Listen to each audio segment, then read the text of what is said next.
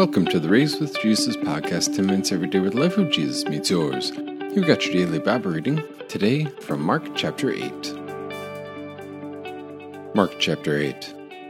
In those days, when there was again a large crowd and they had nothing to eat, Jesus called his disciples and said to them, I feel compassion for the crowd because they have already stayed with me 3 days and do not have anything to eat. If I send them home hungry, they will faint on the way. Some of them have come from a long distance.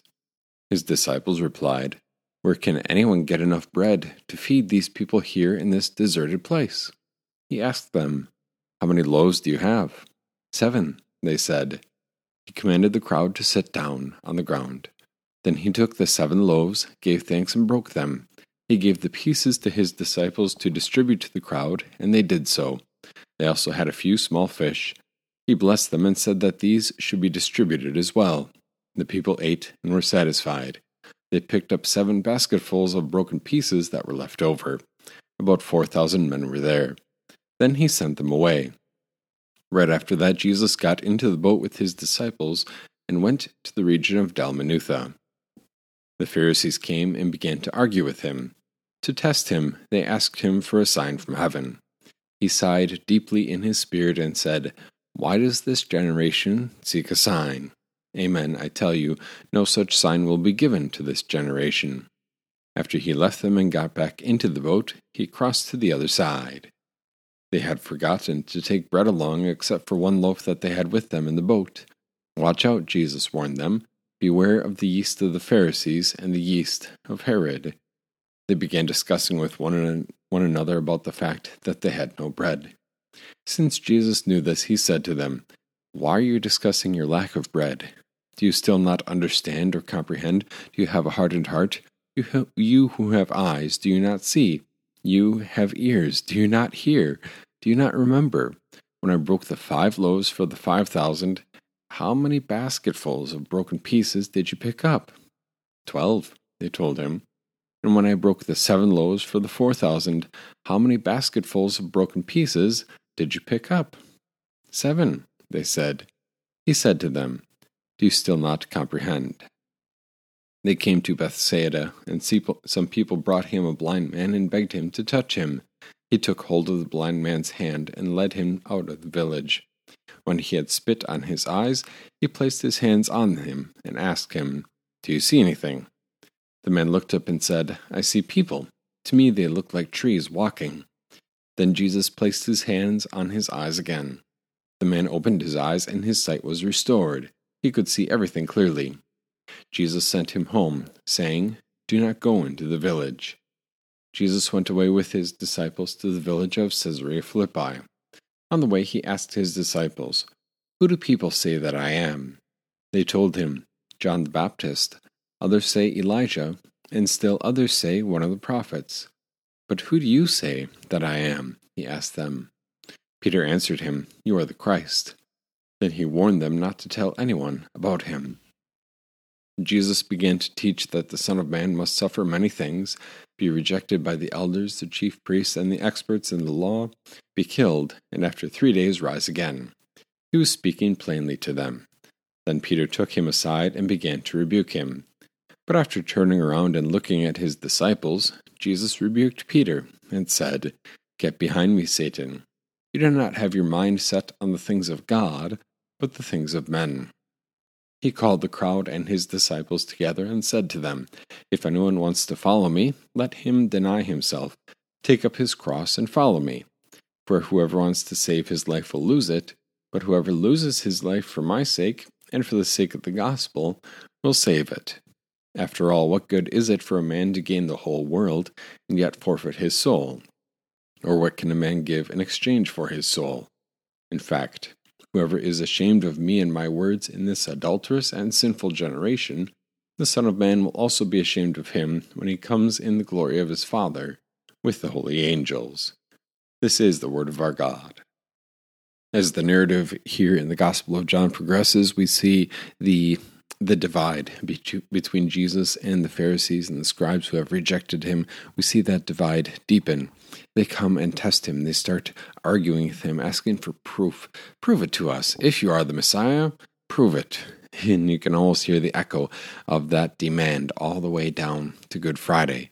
Prove it. If you were the Messiah, come down from that cross.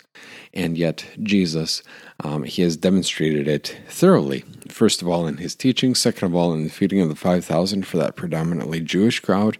And then thirdly here, the feeding of the 4,000 for what sounds like a predominantly Gentile crowd.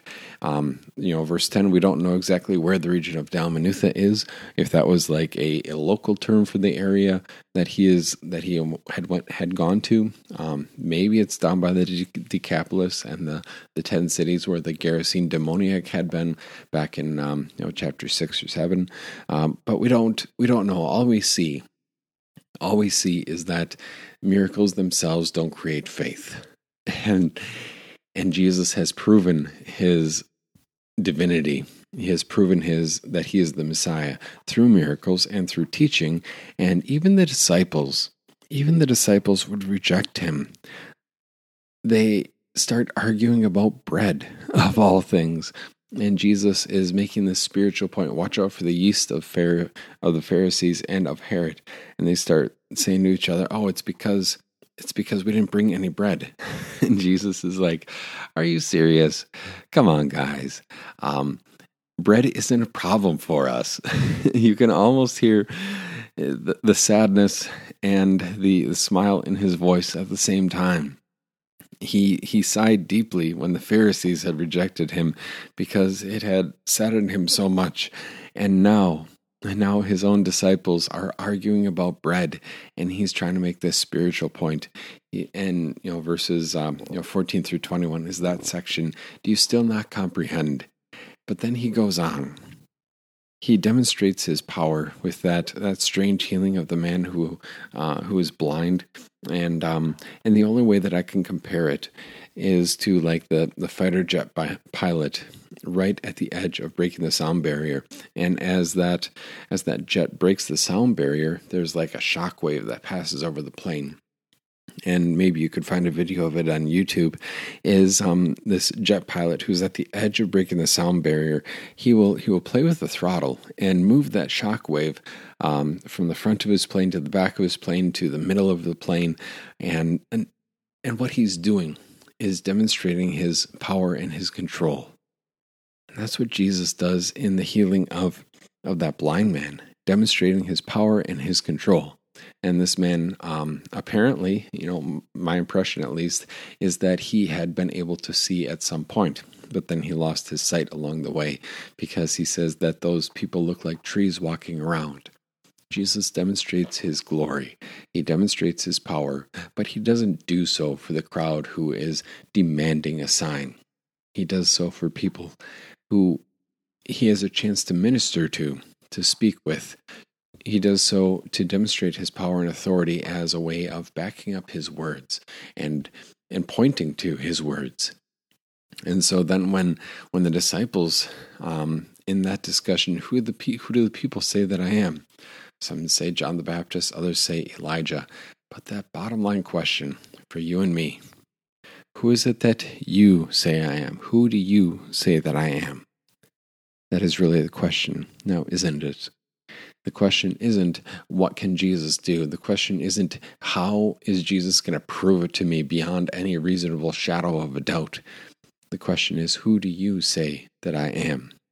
Because Jesus creates followers through his word. Jesus creates followers through preaching. And the signs and the miracles themselves do not do that. They have never done that. But they point to Jesus. And they point to a Jesus who is trustworthy and who is powerful. They point to a Jesus who is saying, whoever would come after me, let him deny himself, take up his cross, and follow me. For whoever wants to save his life will lose it. And the division between Jesus and the Pharisees, Jesus and the leaders, is a division not between people, but it's a division that runs through the human heart. And it runs through yours and mine as well. Because our human heart wants more from Jesus. Jesus, prove it. Jesus, do something for me. Jesus, I'm your follower. Things should be going better. Come on, Jesus, just a little bit. All I need is just a little bit of proof, and then that would really, make my day, make my life a little bit easier, and I would have all the confidence to speak up in defense of you or in support of you to fill in the blank, to my loved one, at the street corner, to my neighbor. But Jesus doesn't work that way. He doesn't pander to demands for powerful displays. He says, come follow me and you'll see. And that's the exact theme of verses 34 and 35, that the glory will come, but right now it is a hidden glory, at the same time as that glory is revealed through his word and through his preaching. That right now we follow Jesus, we take up his cross daily, and we follow him on the basis of what he has said. And what he has said has created a faith in your heart and mind that this Jesus is ours.